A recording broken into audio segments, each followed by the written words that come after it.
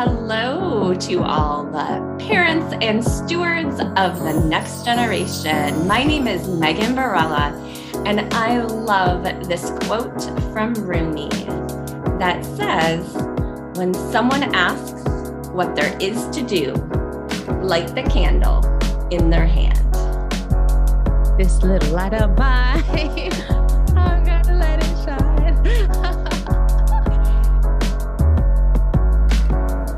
Hello, and welcome to the Woke Wisdom Podcast with Alexandra Loves. That's me. I'm here with my furry cosmic guardian, Cyrus Mbisu, joyfully coming to you from the Moon Garden, where wisdom is nourished, awakening is embraced, and fun is encouraged. Parents and caregivers, this episode is going to rock your world. And as a longtime caregiver myself, I felt like what our guests today shared with me helped me fall back in love with the possibilities of love and personal evolution that comes with raising children. But before that, welcome. If you're new to the podcast, welcome to this Woke Wisdom audio space, and welcome back to those who have been listening. Thank you. You can find us on social media as Woke Wisdom Podcast on the platforms. And if you're looking for me, I'm Alexandra Loves on Facebook or Tranquil Badassery on Instagram. Every other week, we have guests on this podcast. And then the other weeks, the episodes are all single episodes with yours truly. If you want to know more about why we gather here in this audio space, I highly suggest that you go listen to the first episode of this podcast called Orientation. Some awareness about this episode. My guests and I do talk about child abuse. We don't get into specific details, but it is mentioned several times, as well as a little insight to processing abuse as an adult. My guest is Megan Barella, and for the last decade, she has helped parents and caregivers stop cycles of yelling, power struggles, and emotional breakdowns in their family. As a mom, teacher, and positive parenting coach, Megan empowers families to let go of fear-based discipline practices, heal their family line, and soothe their stress levels. And you can join her in her Facebook group, which is Parenting for the Next Generation, and I'll put that in the show notes, and learn about her complimentary positive parenting events and happy home coaching programs at meganbarella.com. So let's take a deep breath and welcome my guest, Megan Barella. Megan, welcome. Thank you for being here on this spring day. It's almost spring. Portland is almost here with the spring. Smells like spring out there. Yeah. We're so blessed. If you could be an animal or non-human, what would you be and why? I would be a unicorn, because they have that element of magic, but they have this inner strength, and they're very majestic. And, they can also fly away from this earthly reality whenever they would like to. Yeah, I would like to have a break sometimes. They say meditation and, there's things like, float tanks and, just closing your eyes and breathing. But if you're a unicorn, I mean, I would like that option too. Yes. There's this book from my childhood that's about a unicorn, and they're dancing on moonbeams. Do you remember the name of the book? It's called Sarah's Unicorn. Sarah's Unicorn. There was one that we had, I think it was a book of the movie, The Last Unicorn. Yes. Do you remember that movie? It's like one of my favorite movies.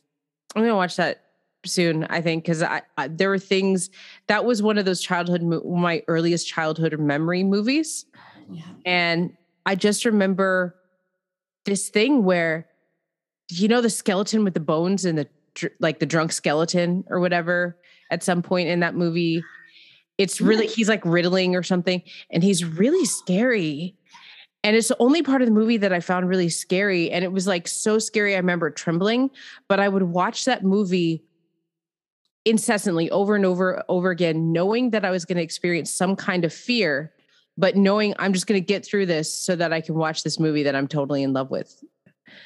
What an amazing practice. I don't know if it was good for me or not, but that was my experience with The Last Unicorn.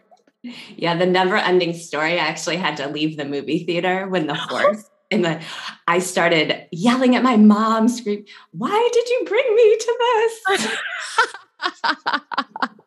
So I get the movies. Oh my gosh. Everything for a kid is so heightened. Megan, is there something this year that you learned about yourself this year that you could share with us? Yeah, I think I learned a lot about my extrovert and introvert tendencies because I'm an extrovert with introvert tendencies. And having that balance is really key to my life. My work is really social and outpouring. And then I really need my hermit introspection time. Yeah. This year I moved to Northwest Portland, and my son and I have our own place. And before that, we were actually in community. We lived with another single mom and family. And so that now this year, I feel like maybe I've become a little too introverted in certain ways.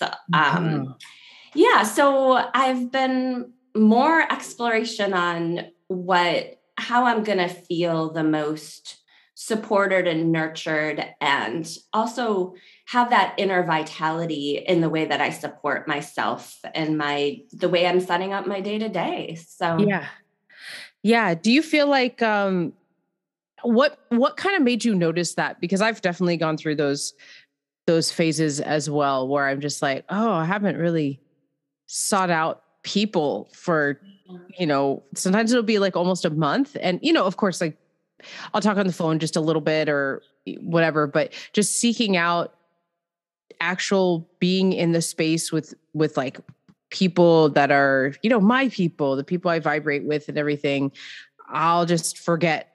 So like, what kind of opened your mind to like, oh, I'm getting really introverted? Yeah, I kind of look at sometimes it's like, is this introverted? Is this self-care? Is this relaxing? Is this a little bit of depression, especially as we know in the Portland winters? Yes. And then really what the pandemic has highlighted so many things, but just for me personally, it's like, what kind of life do I want to be living?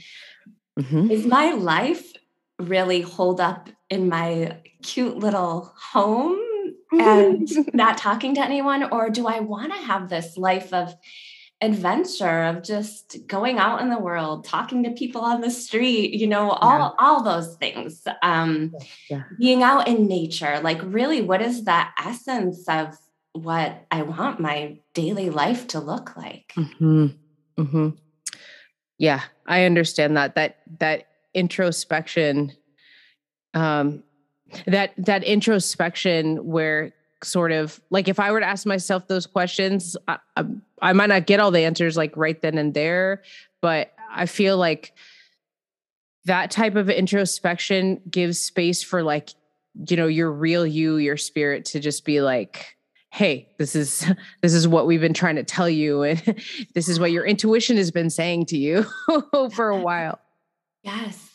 And that's why that introspection, really, when it comes down to it, it's just the way I look at it, it's me and my, divine connection, however I see it. Then also, when the silence, in the solitude, when I'm called to dance more, get out in nature, all those things, then I guess that's just the listening.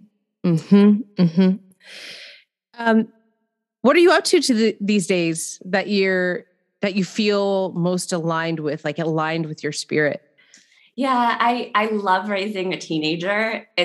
My son is 13, and I'll tell you, 12 was a big transition. I was like, how do I wrap my brain around? I don't have this little child. I have this little man child now under my roof. But now I'm like, and back to like the adventure of life. Like, this is the time when I can share experiences with my son. And I feel what we know about the teenage brain is they are kind of wired for adrenaline. So how can I actually share in these experiences with our community? How can I create experiences for kids to like be on the edge of life in a really safe and supported way and to have fun. And so that feels really aligned. We're doing a lot of camping, and we're going to do some working festivals this summer. Yeah, we should. Wow. I gotta say, Megan, the dominant thought and the sort of things we like to joke about is how difficult it is to raise, and how annoying, or how frustrating it is to raise teenagers. And there's a lot of negativity around having, a teenage boy in the house. And like, so to hear you say that this is, harnessing, understanding the energy and where he's at developmentally, and to like harness that and create fun out of that is like so refreshing. And maybe also just a little bit of a wake up call when it comes to, how we categorize teenagers in the phases that they're going through, and maybe not put them in a box. And not to say that it isn't hard for some people, have a lot of challenges, in their families. I'm just saying, like, there's other ways to look at it. We don't always have to think of this as the worst part of childhood. No. And, every family is unique with the stressors that families are facing. But that's part of my goal is, well, of course, we want to raise secure and socially conscious children who are contributing members in their community and don't have to carry a lot of the doubt that we had. But really, a lot of the work I do is to make sure parents have smooth sailing teen years. It really does come down to communication and the way each parent leads uniquely, and how we're listening to our kids. And when it's very important when to set those boundaries for respect, and when it's just time to do this and all those things. So yeah, the teenager, it's been really fun so far. Yay. Thank you.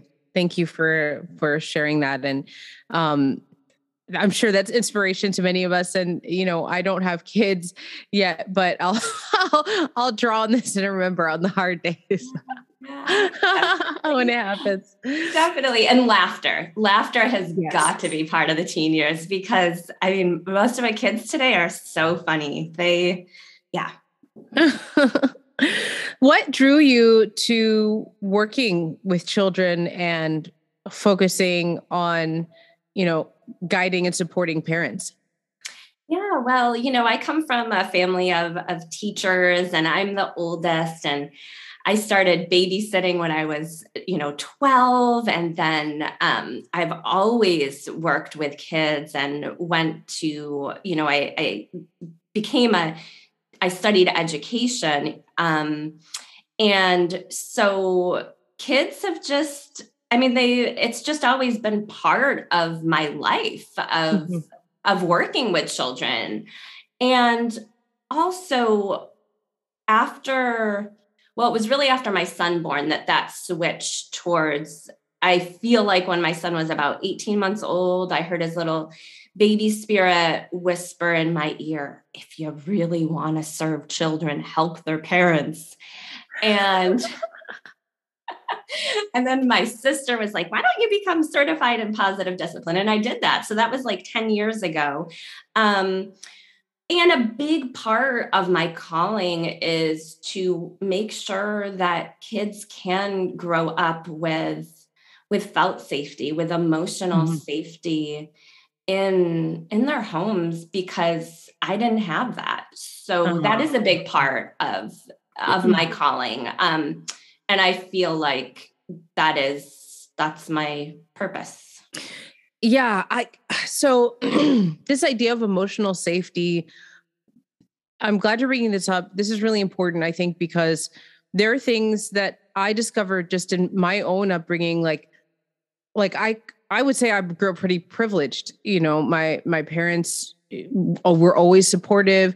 They were, I didn't lack for anything in my childhood. I grew up overseas, traveled the world. Like they were so involved. And from what I remember, I don't think I experienced like shaming or anything like that.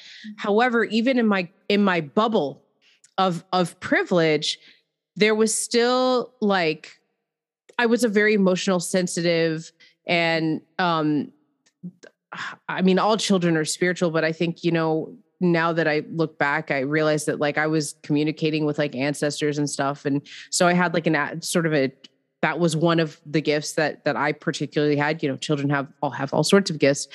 And I think there was like emotionally that my parents didn't have the best tools to deal with like such an acutely emotional child. And, they did their very best. I have no regrets. Like, I think they did a great job, but looking back in some of the stuff that I struggle with now, I realize is that they just didn't know. And that was in a privileged situation. Some of the issues I have now, there's a wide range of kids who grow up in situations that, are like very difficult, very challenging, and not honoring to a child, abusive situation. So I'm wondering, like, how was your childhood, and like, did it influence your passion and what seems like a purpose in your life to be guiding and helping families? Yeah, I mean, in a huge way. And first, if you don't mind, if we could just take a moment to celebrate your parents, because from what you shared on Facebook, like when you have the costumes on, and I'm like, oh, there's just, you can tell the sweetness and the fun and the play. And it's really inspiring to see them. So I'll say to the listeners, Megan and I are friends on social media too. And my family and I have a history of dressing up in costumes. So the picture she's talking about, I will post in the Instagram and the Facebook. That's funny. I mean, you feel the love and the connection, the fun. Oh, that's so sweet. Thank you. Yeah, you're so welcome. And yeah, I guess my childhood was just complex. Mm-hmm. And so it allows me to deal with a lot of complexities that are in families and the layers. Like, I loved my mom. My mom, she passed away in 2014. And she was just a cool, like kind of like a free spirit, kind of artistic, but also really like science person, really beautiful soul. Her friends were really important to her. The things that I love and value most about life came from my mom. Wow. And yet she allowed my father to sexually abuse me, and right under her roof. And she never and it ultimately, her lack of forgiveness for herself manifested physically in her cancer. And, I was always when she was dying, and like the month before she left, she said she was in a very lucid state. It was a part of it was actually, I mean, it was very, before the chemo, she started chemo. It was really a very holy time where she was doing a lot of soul searching, and that gate was really open as she was preparing. And one day she just looked out in the distance and she said, Megan, I was just always intimidated by you as a child. And I was like, oh my gosh, thank you so much for sharing this, because this fills in a lot of blocks around my issues. And, of course, in my head, and I didn't say it, I probably said other things that maybe I, were a little reactive, but in my head, I'm like, well, I always thought that I always felt like I was the parent in the home. And so as the oldest child, taking a lot of responsibility, because both of my parents were very childlike in their lack of ability to be responsible and to really protect their children. And so I took that on as a young child, and probably took a lot of responsibility for the things that happened. But it allowed me, what families say when I'm working with them is that, well, everything begins with compassion, our compassion for ourselves, like we offer other people. And then from that, we build the empowerment piece. And then that's where the transformation happens. That's my childhood gave me that.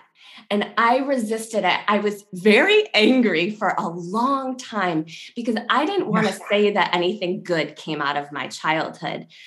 But the reality is when I realized Well, I don't have to say that, and this is the complexities. I don't have to say that that was positive that was happened. And I can connect with my own gifts. Yes. And the divine guidance that I had, because spirit was always with me. And so that process of how trauma warps our gifts into coping mechanisms, and then how we write the path. That's Megan. Say it again. I don't know if I can.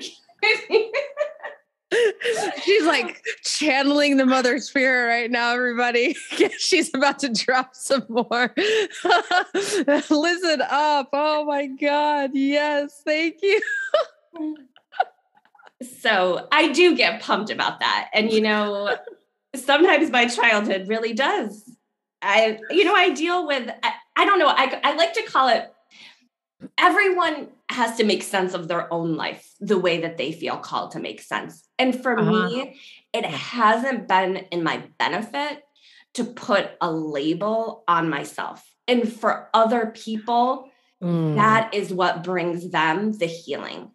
For me, for me, I say it's the experience of depression, the experience of anxiety, the experience of PTSD. I've experienced all of that on my journey. So,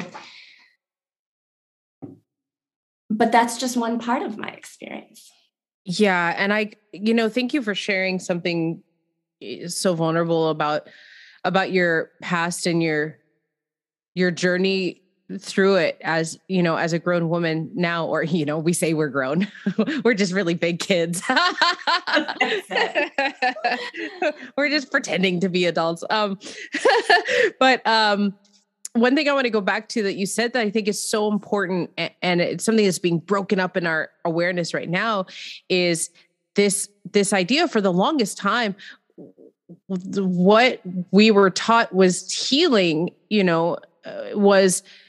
or what people were saying was healing was finding a way to think positively about something that might have happened. What's the positive spin? Look at the bright side. And it's like, no, I know that I have been buried by that before when I've been seeking healing or reconciling something in my past, or even something that might be happening right now. And thank you for giving that permission and that reminder that it's okay to not like something that happened, to think, to be like that wasn't okay. And we don't need to go beyond that. It's not okay. I didn't like that.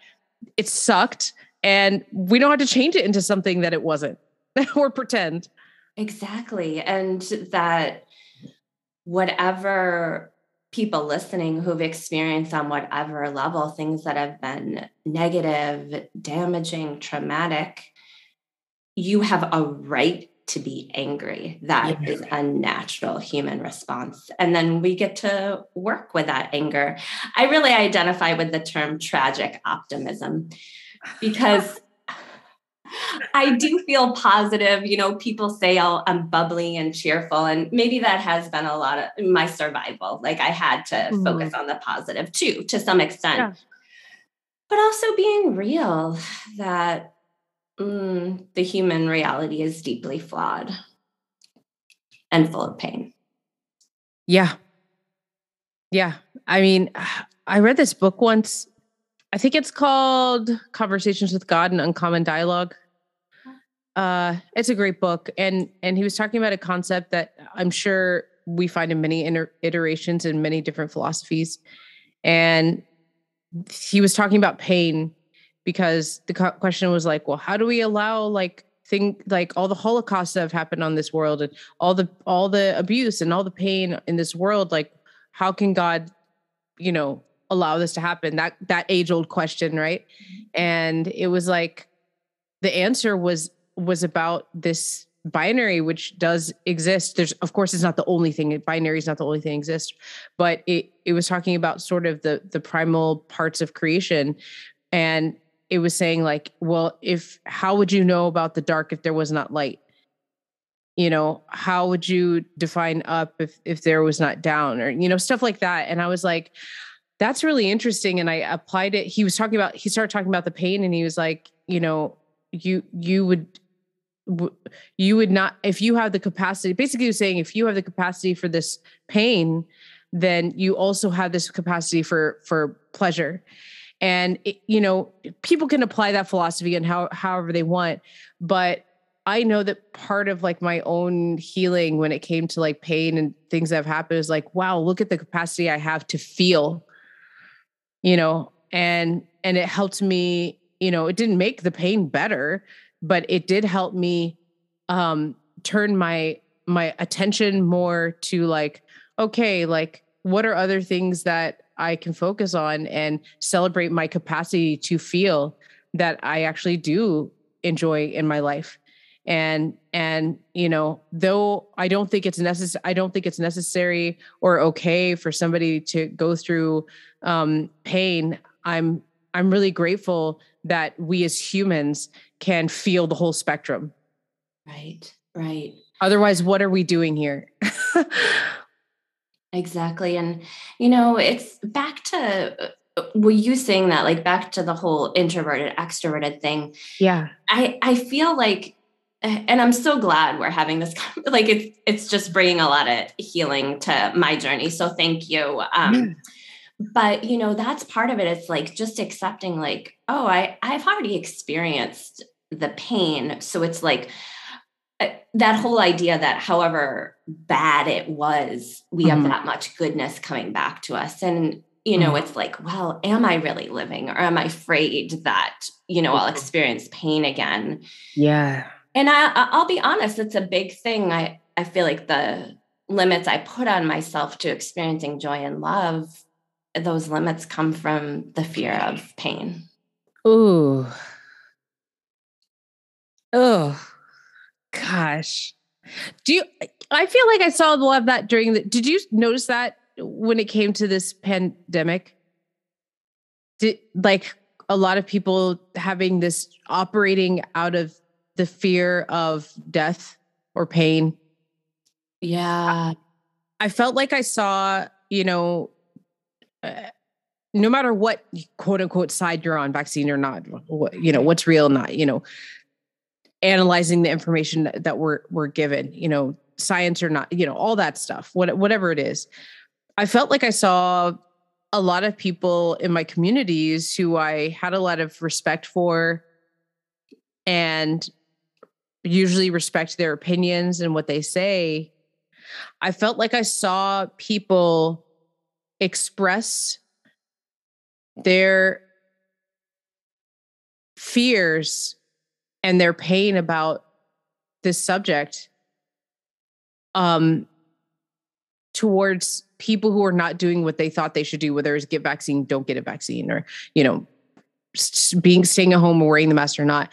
And instead of the expression of like, this is how I feel and this is what I was seeing, these like people saying nasty things and like bullying things. And sometimes even just like straight up purging online. And I heard some of those things being said in person. And I'm like, where does that come from? Like, these are people that I generally respect. A lot of them are in spiritual communities and call themselves healers. And I'm just like, I understand if you feel strongly, but it's not necessary to take people down. And after like really sitting with it, I was like, is this because people are, is this coming from a fear place? Right. Is it because they're afraid to die? Is it because they're afraid that, we all have concerns, of course, but it felt like so deep about dying, like fear, dying or losing something. It was really difficult to watch. Yeah. It was like the layers, what was happening to people losing their lives. And then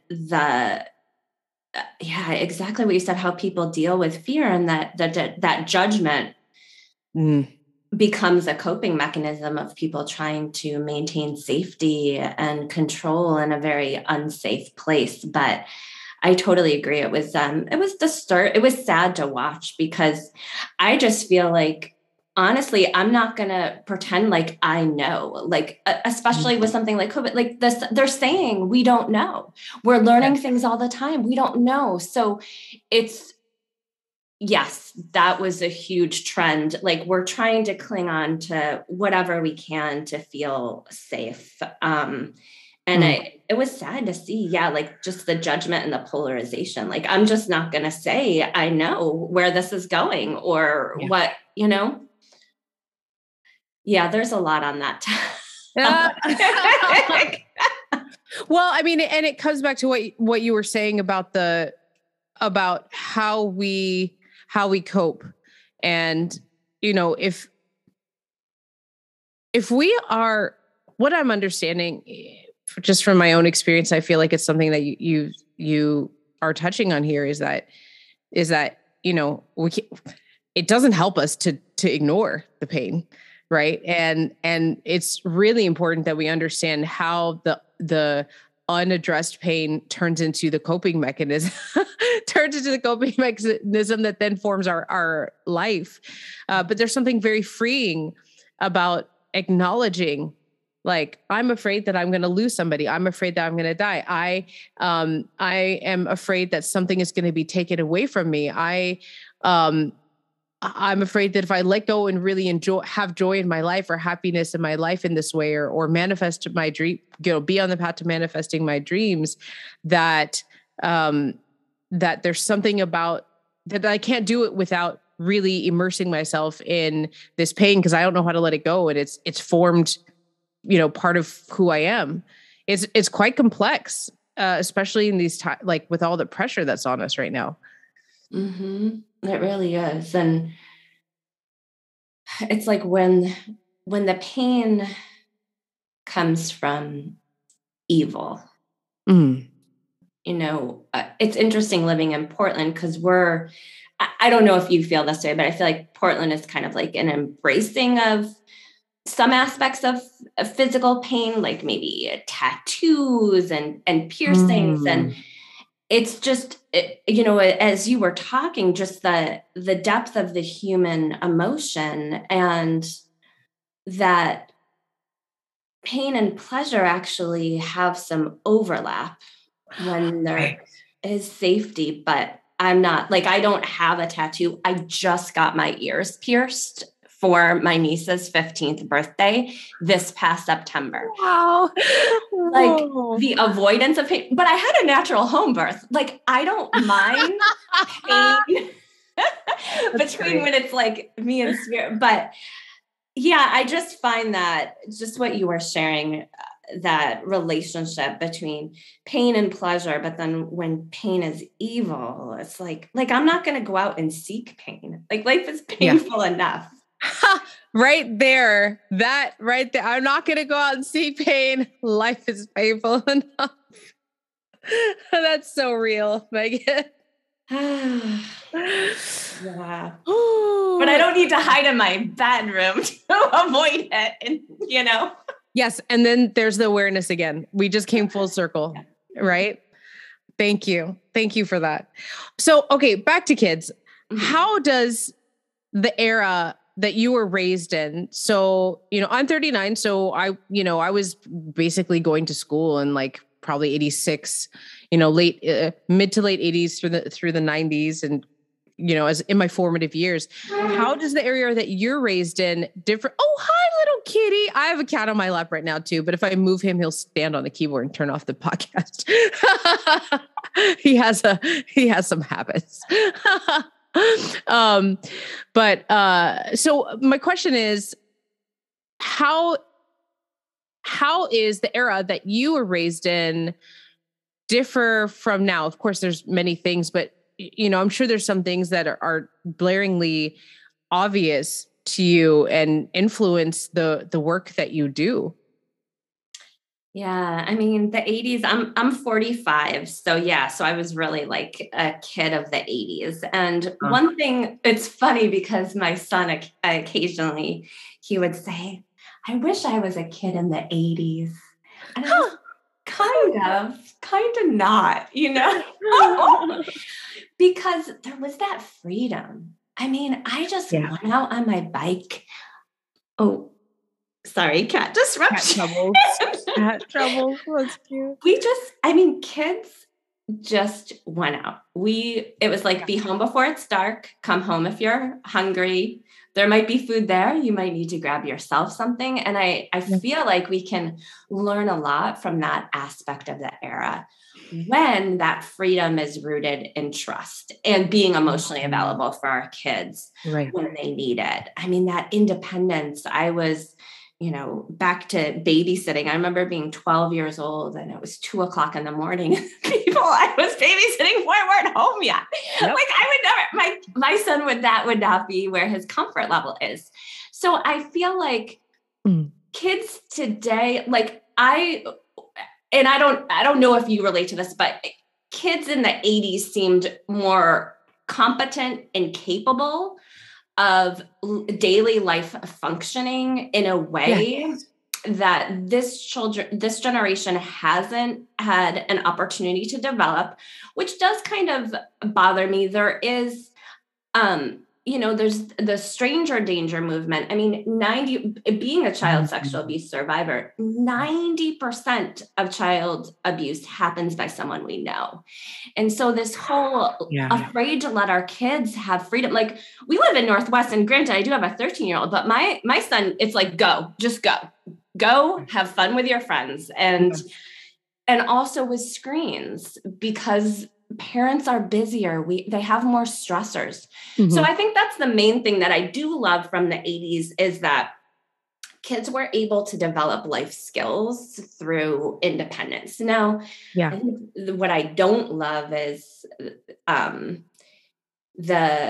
fear and the conformity in the 80s, the lack of consciousness that was part of the 80s. And this generation it's like this generation of kids, even though they might not have had the opportunity to develop some practical life skills as much as maybe, we did being, the ages that we are. Yes. The consciousness of children today, they know that people are born with human rights the way that, people should be treated. Yeah. And they're ready to use their voice to advocate for change. And that is a beautiful thing. If we could just combine the two.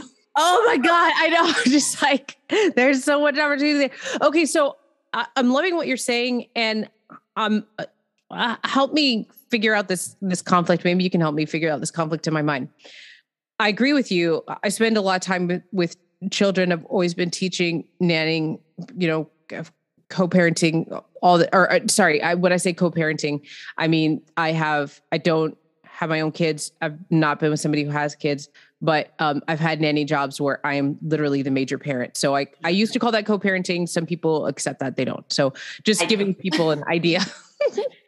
Primary caregiver, in fact. I was a nanny as well. Yeah. Okay, there you go. Right. So I've been in those positions, and so we have these generations that are very conscious of human rights and are very much like nonconformist in many ways. And also they are sort of plugged in to the internet way more than we even had the opportunity, because we didn't have internet like that. Right. And so are these things conflicting? Because what I see coming out of the screens is ways to program children, right? Ways to sort of dumb down and box in their heads. Yet there's still these kids who are nonconformists and have a deeper understanding of human rights. So these two things seem like they're in conflict to me. What do you think?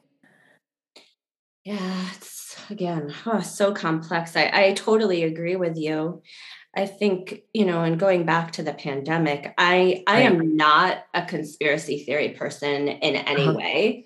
Yeah. I always say, what's the conspiracy theory? Evil humans, evil tries to run the world, That's the conspiracy theory.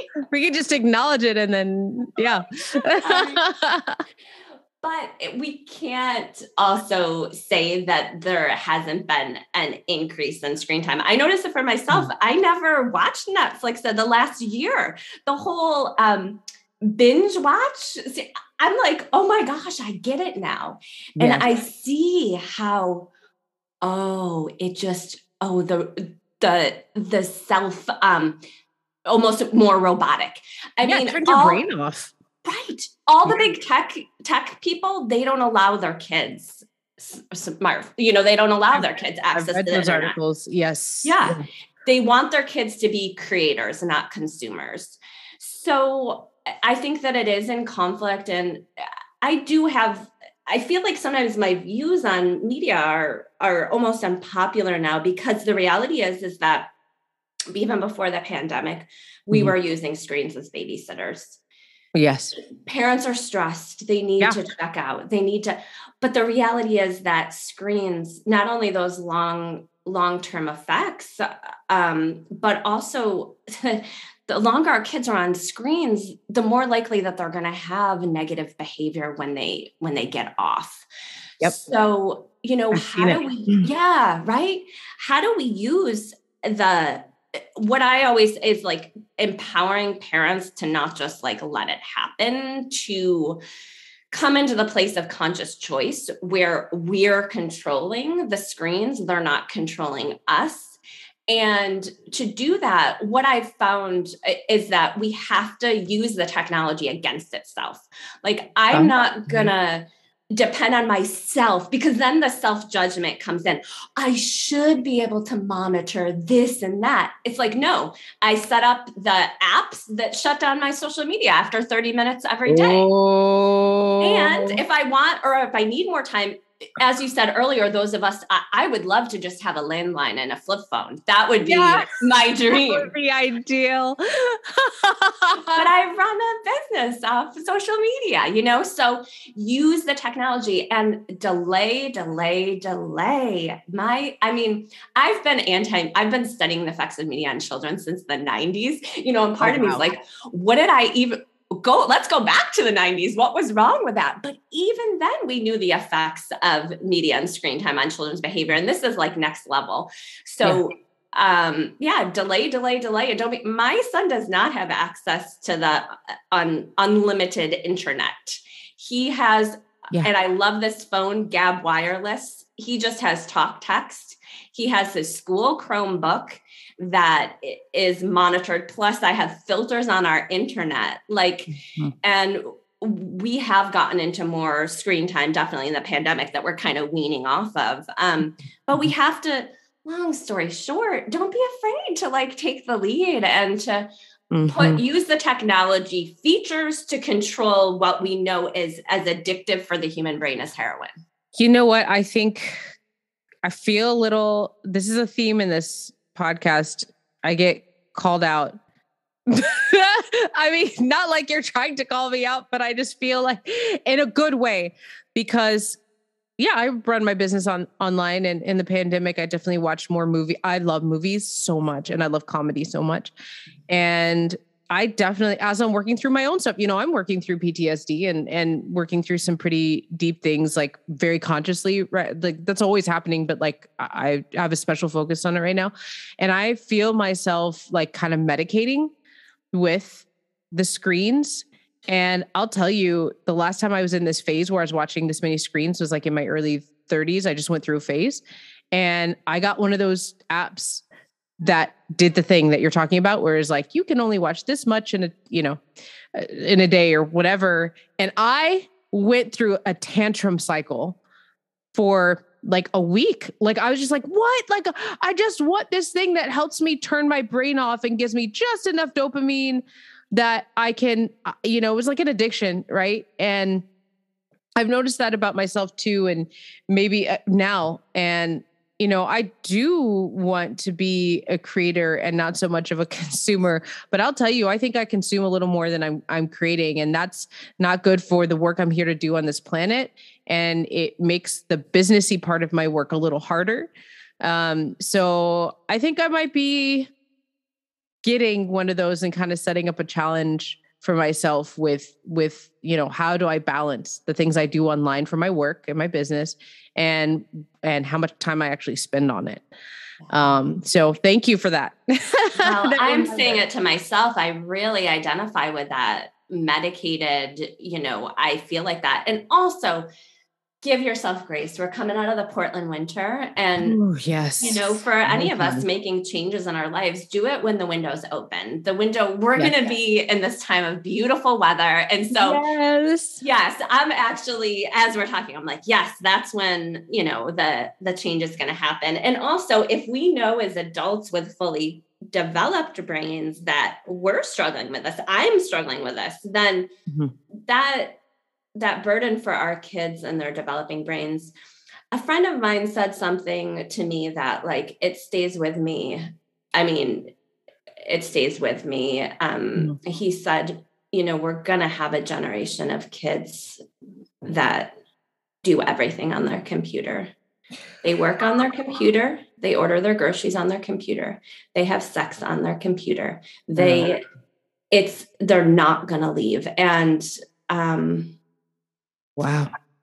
Yeah. I mean, it's not going to be everybody, but that really, more than anything, just wanting our kids to enjoy real life. And that's one of the balance indicators that I set for families.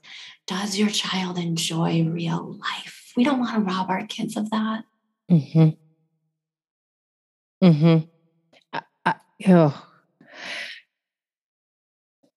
I mean, I was thinking about recently a lot of you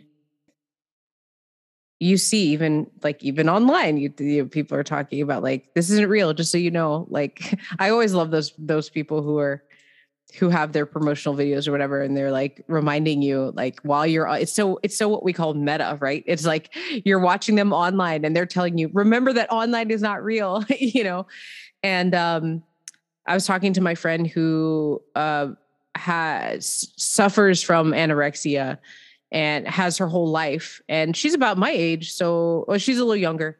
And so she was a kid growing up in like the early 90s and stuff, which also did not have as much internet as we do now, obviously. And she's like, yeah, like now what they didn't call it this. They weren't calling it this back then, but she was suffering from what you would call body dysmorphia and other things that come with anorexia. But she said the big thing was the body dysmorphia. And she said something that she said, she had to spend all this time. It was getting better. And then as we got more into the era of like constantly being online, and she had like a relapse during the pandemic because she was spending all her time on the computer. And she knew that like being on the internet was, a big, what do you call it? Like a trigger for her. And she said she was doing so well because she wasn't looking at online for many years. She just knew it was growing and she was like, I'm not going to be a part of this. And when we went stay-at-home orders, all of a sudden, all of the humans that she was looking at were like actresses whose job is to be as small as possible and as perfect as possible. And she was looking at all of the filters on people's faces, perfect skin. And she was also being influenced by, there's a lot of our American culture that's like, oh, you want to be that? Then you could just be that. There's, it's just like that. It just happens like this. There's no work towards it. So it's just like, oh, how can I get there as quickly as possible? Basically is what she was, get to where her mind is telling her she needs to be as quickly as possible. And she said that it was her body dysmorphia, that part of her anorexia. And there's another part that I'm not going to get into that of her anorexia that came back like it was the beginning again. She was like, I relapsed in a way that was very shocking. And I can't believe that I even went back there. And it was just because of being on the screen, it made me really sad. I mean, she got the help that she needed and obviously got offline to help herself. But going back to how we originally started talking about this, what your friend is saying, like, yeah, I hear that. And I'm also like praying that this generation that is so consciously aware of human rights and, dispelling these labels and boxes we get put into, I'm just like, okay, if we would talk about evil, I believe that there is this force of evil that wants to keep us on, online. But I also am noticing, and I know you've seen it, this big focus into coming back to the old ways, the earth ways, the indigenous ways, the spirit ways, the working with ancestors, breaking cycle. You and I are in the generation of like many people learning like how to break the cycles, right? And so my prayer a lot of the time is just like, I hope that we get like what we call a critical mass of people who's conscious, that these generations are so conscious and so aware that they get swept up into focus on the earth and focus onto organic ways and focus on, work with the ancestor or whatever it looks like for them and makes sense for their spirit and their codes and, their blood and everything. That's what I really pray for so that we don't end up with a critical mass of people who are living their lives completely on the computer. Thank you for holding that vision. And I really feel that when you're saying, yeah. And that's when it's really called upon, us and whatever, if people are parents or caregivers or just like, consider themselves stewards or teachers, some of the most instrumental people that I've had as teachers haven't had their own children. And what a space that is it's just for all of us to come together and how we're guiding the next generation. They need our guidance. They need us to hold that vision for them and to align their discipline practices in that way. As we were talking of that limitless potential within a child, that each child is here with a divine purpose, with gifts to lead. And really that's what parenting and caregiving is about, is that unfolding of what that child needs. And so they don't have to doubt themselves. And listening to the introduction to your podcast, breaking up those systems that have caused pain, and the discipline, the model of discipline has caused a lot of pain. And so that's, what I get, really excited isn't the right word, called to change. Well, I've seen you talk about it. So you're very passionate. It's like so obviously part of your spiritual path to me anyway. That's how I reflect it when I see you talk about it and see your consistency and with it. Yeah. Well, some of it, yes, definitely. And it's where more and more I'm realizing my focus areas, in positive discipline, my background, we say discipline, the root of the word means to teach. I always thought discipline meant to punish, and this is what Indigenous ways of life have always known, that we treat children as the sacred gifts that they are. And that's what discipline is about. And for me on my journey, I've had a lot of guidance teachers and mentors who I've been able to really learn from, that have shown me that the mainstream American way of raising children is not where it's at. I agree. There's just being in and out of houses. Like I will say I've had and having an amazing experience in most of the houses that I've been in, but I've also seen a lot of sort of the exact opposite of what, like, if you're talking about like Indigenous ways, there's rites of passage and there's basic values that are very intrinsic to like how nature works, like respect, being part of a community. There's the rites of passage and practices that would just be in a family or community system that people would learn and pass on to their kids. And because we don't have that culture, you know, we're in this big melting pot that seems to just strip us away from our true natures and our culture. Sometimes, I've seen in a lot of homes, like ways of being that just honestly can really create entitlement, can create children who don't know how to deal with themselves, sourcing from others when it's really important for them to source from themselves, unaware of boundaries. And it's not like, I look at it, I see how it's happening. I'm like, this isn't like the parent's fault, quote unquote. You know, it's that they just don't know. It's because these are accepted things in our American culture.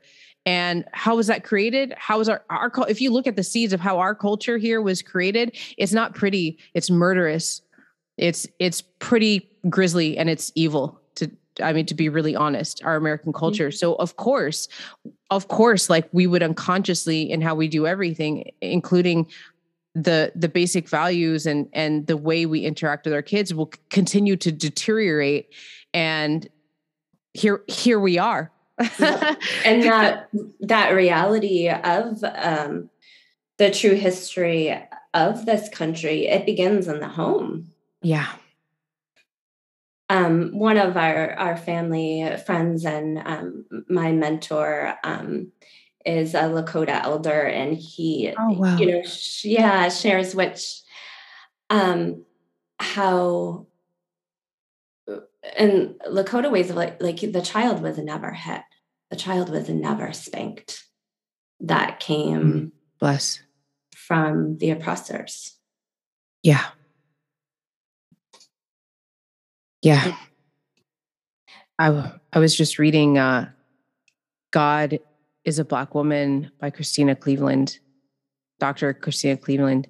And it's a really interesting book. And one of the things that she is talking about is like how spanking, like just the straight up abuse of your kids with like a switch, and then praying over the kid and being like, you know, that hurt me as much as it hurt you. And she's talking about how this is rooted in white supremacism and this format of white God Christianity. And that's something in especially Black communities, like this is still a really big thing. It's very accepted in so many Black communities. The beyond spanking your kid, but straight up physical abuse of your kid is the way to teach them. And there's no evidence, none, that shows that this is good for their spirits, for their bodies, for learning what you actually want them to learn. And it shocked me that, like, I was listening to this book and like this amazing experience she was having and like this fiery fight she was having. And then she, you know, that came up and I was like, oh, this is just against everything in our spirits to take something so pure like a child and crack them over the head or abuse them in any way because they're being the free, open being who's new at being a human in this iteration of their journey. It just doesn't make any sense. The more I read about it, the more I learn, just like you, from like Indigenous elders, or like read about it or have people break down where it comes from. I'm just like, how like, I hope that we can all see this. It's so important that we all see this for what it is. And that's where, as well, the cultural competency and the representation is so important in the parenting education field, because it is predominantly overrepresented by white women. And there's amazing Black mom parent educators who are doing amazing work in the field. I don't know if you follow Parenting Decolonized, and how important that the cultural competency and representation is for the healing of the way we're raising children. Yeah. Yeah. Thank you for bringing that into our conversation. And there was something that you said before that I really want to ask you about. You were talking about like the discipline of limited potential, I think. And this is something that we've talked about before. I feel like this is maybe a cornerstone or a tenet or like a major part of your own philosophy on how you help and guide. Could you tell us a little more about that? Because you said discipline is to learn. So, I didn't know that. So I'm like all ears and open and wanting to know more. Yeah. A lot of it comes from growth mindset work, that 20 years of research that Dr. Carol Dweck did out of Stanford University. And so we're in this amazing time in human history where the brain science is now affirming what indigenous ways of life have always taught. Uh-huh. And with the growth mindset, it's like we don't know the full potential of any of us. Wow. When we have the support that we need. I look at parenting and behavior that it's all just an energy. Mm-hmm. So I work with a lot of strong-willed and highly sensitive children. And so as an energy, when parents find me, they're usually coming with power struggles and emotional explosions or breakdowns in their family. And I help them kind of, the way when parents find me, I always say it's kind of like a ball of yarn that gets all tangled. And so I work with the parents and connecting, even though I don't advertise this, I'm connecting with the spirit of the child. I always joke and say, the parents are hiring me, but my promise is to your kids. I'm working for your kids, It's beautiful. And so then we come together where it's like with the Happy Home tools that I share, where we just write the energy, because what is that one end of the spectrum is power struggles and emotional breakdowns or explosions. And then the other end of that is empathy and empowerment. So I help families kind of write that course based on what each unique family needs to get there. And then that really is unlimited potential of the child and then within ourselves, because going through that process, parents, I'm not a therapist, but my programs are therapeutic by the very nature of parenting as healing, that when we meet our children's unmet needs, we're also meeting our unmet needs from our own childhood experiences. So there's future, present day, and past healing that's going on. So really seeing. I'm just like over here writing some of this stuff down because it's so organic, Megan, what you're talking about. It's like obvious in a way. And by obvious, I don't mean to degrade what your work and what you're saying. I'm just saying, like, it just sounds like, duh. That's conceptually, that's like freeing, and it feels like it's full of love and healing. And when it has that feeling of obviousness, it's like, it's because it rings in my soul as like, oh, this is true. Yeah, this is something I can relieve into, it's doesn't mean it's not work, but to create that, but I really appreciate you breaking what you're talking about down, because honestly, like if I saw the word discipline, I just feel like the old way of thinking of what that is. Right. Yeah. And there is so much, that discipline that is rooted in fear, or is it rooted in trust? Are we connecting with our inherent and universal goodness within us as a human? Are we seeing that in our children? Are we moving from that place of trust? And discipline is teaching what children can do, What are the family values that this challenge is an opportunity to develop? What are those virtues, those life characteristics? What's the positive behavior? And so, parenting has been so stressful. It always is, but especially the last 2 years, that a lot of parents are just on a negative feedback loop, and that is no fault of any parent. That is a reflection of the stress and the lack of support for parents. But that opportunity is always there of really that unlimited potential when we can root into the positive, when each parent can trust themselves and trust their kids. I always say, I'm not the expert. I'm here to bring out each parent's expertise, teach them how to be the leader that they're here to be. So then they can do the same for their children. It's not, and parents usually say, oh, it's not always easy because stress levels and what parents have experienced in their own childhoods, but it's simple, it's straightforward, and affirms the wisdom that's already within us. I love, it's just like, there's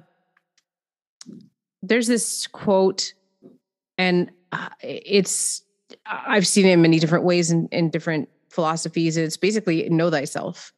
And it's interesting because one thing I've heard mothers especially say, I mean, I think this is probably for fathers too, but I hear a lot from moms is like when you have kids, it's an extension of you. And I heard you earlier say, Megan, that there's this, it was almost sounded like you were talking about animus. Like there's this energy, this is actually an energy, a live energy of how you create the home.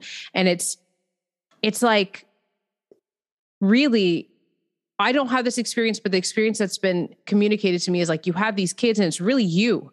It's you, which is one of the reasons they reflect back to you. They bring out all your stuff, kids.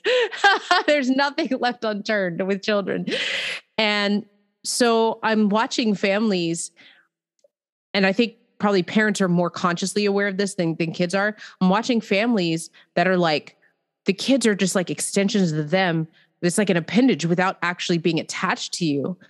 Right. And what better way to interact with that than coming back to the most organic ways, to being aware of the energy of you being one, of being one of many, but like one big ball of like in one organism. I feel like when you're talking, like that's how I'm starting to look at a family. It's one organism. We're all in this together. If this one is hurting over here, we're hurting up here. If this one is experiencing joy, we all can be in this joy. We form this together. It's not just about the parent saying this, and this in an authoritarian way. It's like, how can the parent do this the best way for themselves? Like they have their own inherent wisdom. And that's a very integral part of this organism. It's not going to work to take some foreign idea or foreign philosophy that doesn't make sense and to that person or doesn't fit with this organism and try to imply it, because then it's going to rupture and it's going to, be corrupted. Right. It's so very organic and it's just like, it feels so good when you talk about it to me. Yeah, I love what you were saying. It's like families are like ecosystems. Yeah. And that's what I was looking for. You exactly, you said it. I mean, and that's why I love early childhood, because what we know about kids especially under 2, but under 3, they live in oneness. They live in being. They live in the moment, they live in feeling. And they also, part of that, they see themselves as one with the caregiver. So that's why early childhood is the easiest for me to support, because once I help the parent align, parenting is always modeling. But once the parent realizes, just model the behavior, take care of ourselves, right? Give ourselves grace when we're not able to be in a place of positive modeling, because those ruptures in connection, the brain science says, they're always going to be there. We're robots, we're not humans. And when we can just simply model the behavior that we want to see in our children, that's when, I mean, it's so easy with the little ones, because if we're modeling it, their brains read it as they're doing it. And wow. then what another time parents find me is these stages of individuation where the child is separating from the parent, right? Because they ultimately are separate beings. And we know, like, our kids are who they are when they're born, when they come here. Yes. And so it's this, again, like it's both, right? That like we're one, the oneness, and then also the respecting. I love that Sweet Honey in the Rock does. Oh, Rumi, again, our children, they are not our children. They are the sons and daughters of love. Like, that's just, we're just a vehicle for our kids to be who they are. And so within that, we can get tripped up in a lot of different areas, because what was going on in our homes when our brains, like up to 90% of brain development happens in the first 5 years of life, right? So what was happening, during those formative times, because we know that the human brain neuroplasticity, the brain can change throughout our entire lives. But what happens when we have to, yet if we can get it, quote, right for our kids in those early years, then they don't have to do a lot of interpersonal healing work that a lot of us have had to do right now. Right. Oh, that's beautiful.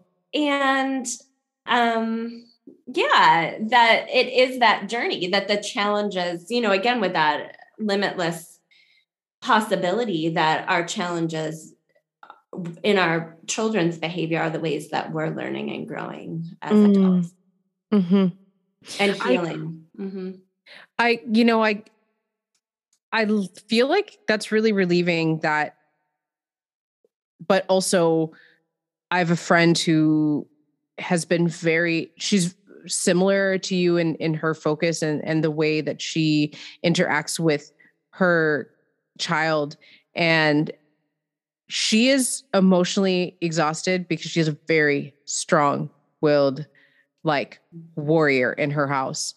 And those first, like, I think like 6-7 years were very difficult for her, because she had not done her own interpersonal work, and her child made her realize that she probably needs to. And so she was doing that, breaking up cycles and understanding boundaries, and finding out, like, what triggers her to be in certain behaviors that make her life harder, that kind of thing. At the same time of doing her very best. And I think she did a really great job of helping her child embody the values and embody certain ways of being. And it was very, very difficult for her. And the whole time she was saying things like, I think I'm screwing it up. I think they're not getting it. I think I'm, because the kid was always, pushback. But then something happened at 9 years old. And I know that 9 is sort of that, there's like a big thing that happens where they start getting very much more individual. 9 and 10 is a big age for that. And all of a sudden, at fourth grade, I think she was in, she turned 9, or she was about to turn 10, and was like, became so grounded, still had that wild spirit, but in the sort of, yes, you can hang out with your friend without me more. You can, giving her these sort of independence and hearing more back from teachers. And she was now part of communities where parents didn't sit in on the whole, Girl Scouts or whatever. The parents didn't sit in on the whole thing, and you kind of drop your kids off, and just more individual. She was getting this feedback where it was like this kid, she was like, I don't worry about my kid. I don't worry about them setting their own boundaries. I don't worry about their emotional intelligence. Like she was saying, like, I still, of course, am always there, and so am teaching them and stuff like that.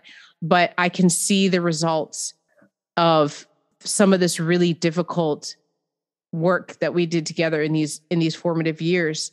And I see it too. I was like, you're doing a great job. What are you talking? I'm on the outside. It's easy for me. I'm on the outside. I sleep at night. But I've seen, and I know you've seen many, the results of really focusing on this interaction, these engagements with kids. It really does pay off in the future. It really forms who they are. And it can be hard for some parents, but I think it's worth it. And I think it's worth it for this world. It's true. And the reality is, what's the alternative? With kids, you put in the time now, you put in the time later. You do the work now, you do the work later. And so let's put in the time in a positive way. Let's do our own inner work. I mean, I'm the example that my parents couldn't do their work, so we're the generation that is doing the work for them. And we don't want to pass that negative legacy onto our children. And so that is I'm really celebrating your friend because when that happens and everything does click, then it's like, it's like we've been doing this work for a reason, and we've been doing it. I don't want to use the word doing it right, because it's not about that. Yes. But obviously your friend, or maybe it is, maybe we just need to say that, like, I go into that because it sounds like judgment that we're trying to get away from. But I think it's important to say that there is a right way for every family. And we want to stay on the path. We want to stay on the path that is the right road for family. Family. Yeah. Yeah. And I have this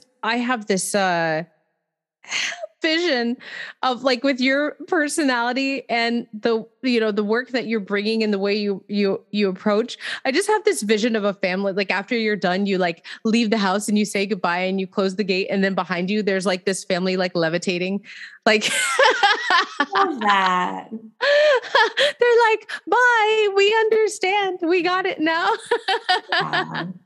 I love that. And it's interesting, just based on, I remember one dad I was working with, he was like, Megan, you really have an interesting skill set, And I feel like, going back to the life and the purpose and my childhood experiences, I also really want to honor and give respect that, yes, I've been privileged to have a lot of wonderful traditional educational experiences, but really it's the educational experiences with, my spiritual teachers, that have allowed me to do this work. And because I also experienced high stress in my parenting when my son was little, domestic violence, all that, and it's like, I didn't call the domestic violence crisis line. I called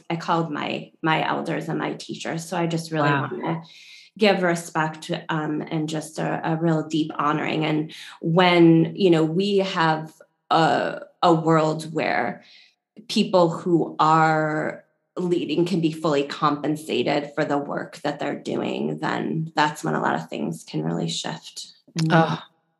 That's a whole other conversation. And we'll get to, maybe you'll come back and we'll get to that. I'd love to have you back and we can get to that, because we could talk forever on that. Yes. Yes.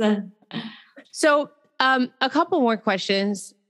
The first one is, if the Megan Barela of 20 years ago walked into your dwelling right now and wanted to talk to you, what would you say to her? Oh my goodness. I would say, you can have fun right now and do not lose your drive. Do not lose your drive. I was so driven as a young child, and somehow, that balance, like, I've had to mellow out and learn how to relax. But then one of my friends said, Portland's like a couch. Like, I'm from New York, even though I'm not from the city, I'm from upstate New York. People are direct. They are driven. Yep. And yes means yes, no means no. What? Yeah, exactly. And they'll tell you what, and there's loyalty, there's, there's respect, all of that. So I think have more fun and don't lose your drive. Don't lose your drive. Mm-hmm. Oh, that's a good one. Okay, I have to say this for those of you who don't know Portland, because we do have a lot of people outside Portland and also international listeners. Portland really is like a couch. Like there are jokes about people losing their backbone when they get here. But in Portland, like yes means maybe, no is like offensive. It's very like, it can be sometimes kind of wishy-washy here. It's just like laid back almost to the point of not greatness. There's also a lot of great things about Portland. I love Portland. There's so many weird things and fun things and lots of really interesting art and people, lots of healing arts, but there's something a little strange about some of the interpersonal skills in Portland. Just for some context. Thank you. Portlandia, the show, is actually not an exaggeration.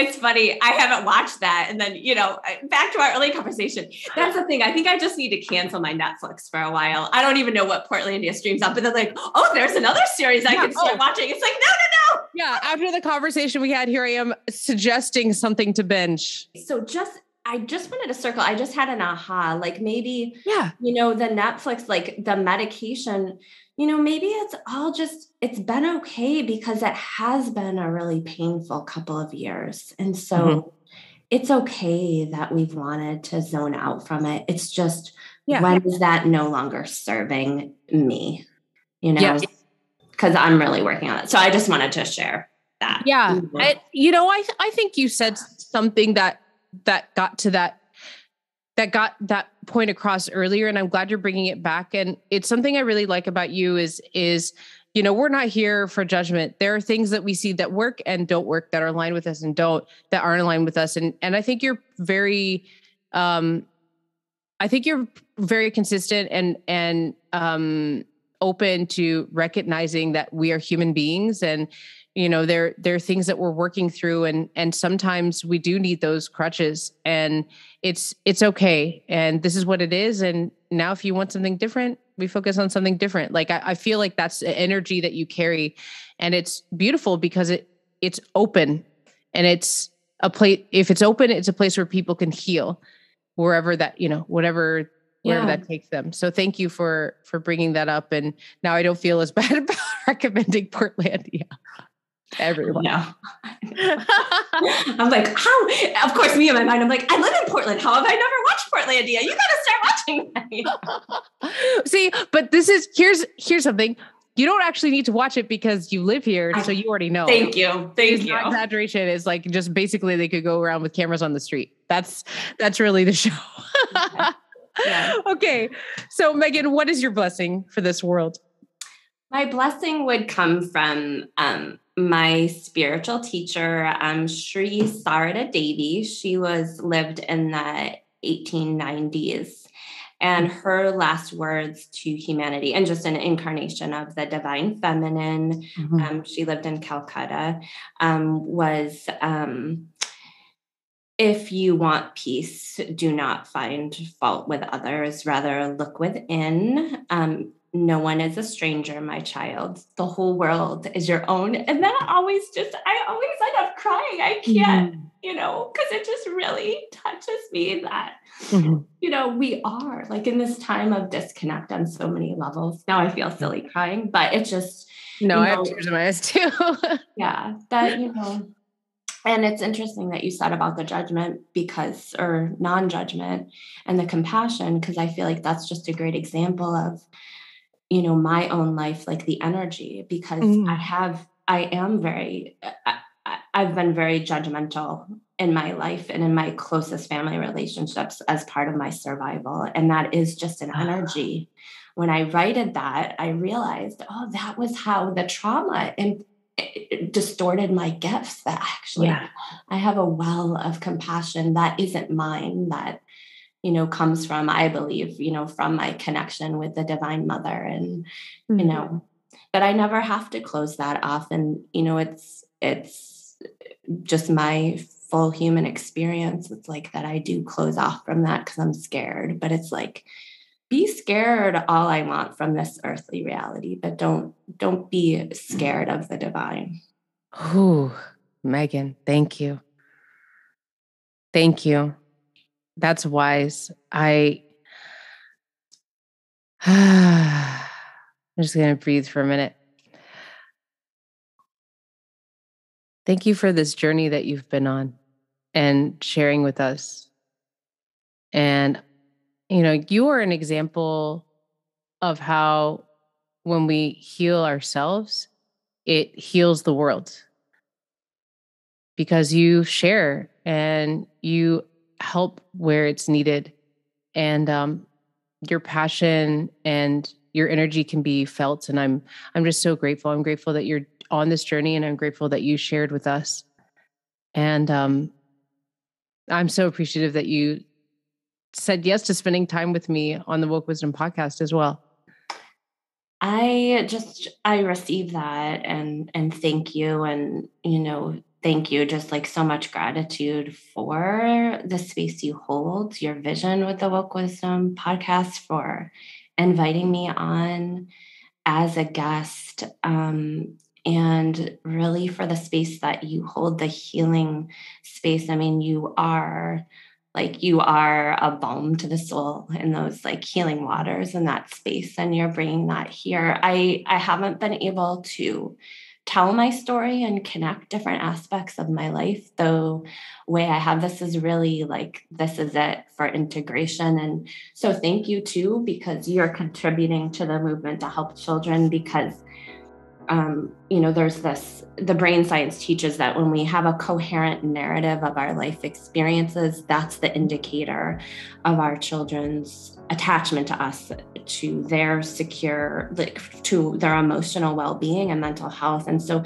this opportunity to share, not only has it brought healing to my own life, it's helping my son, and it's also allowing me even more bandwidth to support the families that I serve. So I can't, just so much gratitude. So thank you. Yes. Thank you, Megan Barela. I'm inspired. I hope you are too. Go and hug those little ones after this. We put all of Megan's contact info in the show notes. Please go check her out. You will love what she's putting out there into the world. And friends, please, I ask for your support for this podcast.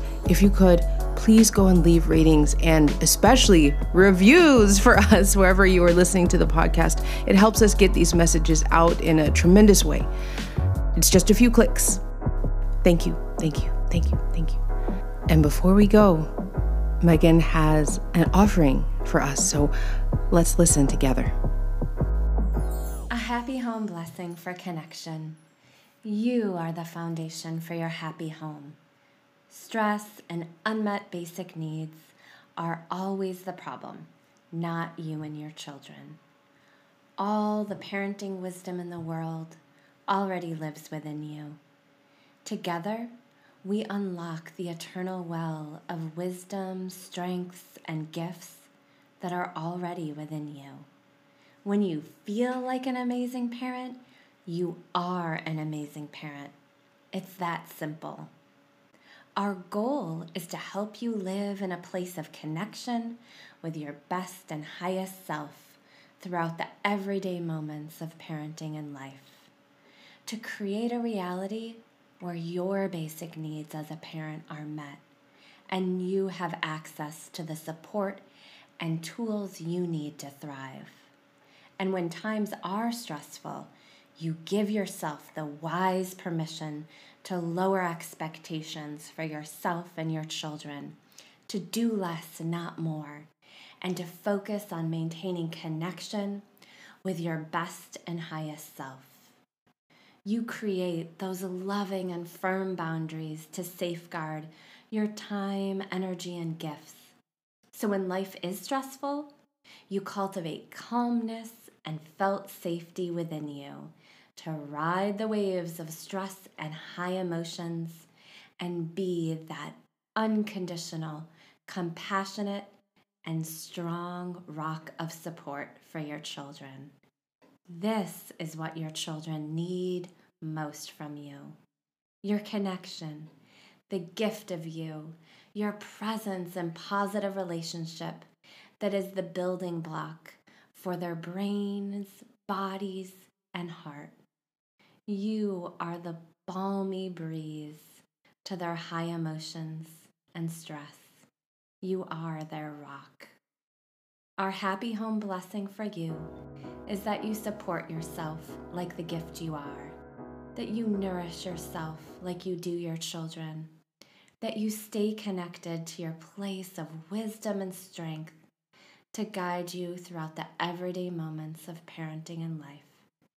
And you remember that you are the greatest blessing to your children and to the next generation.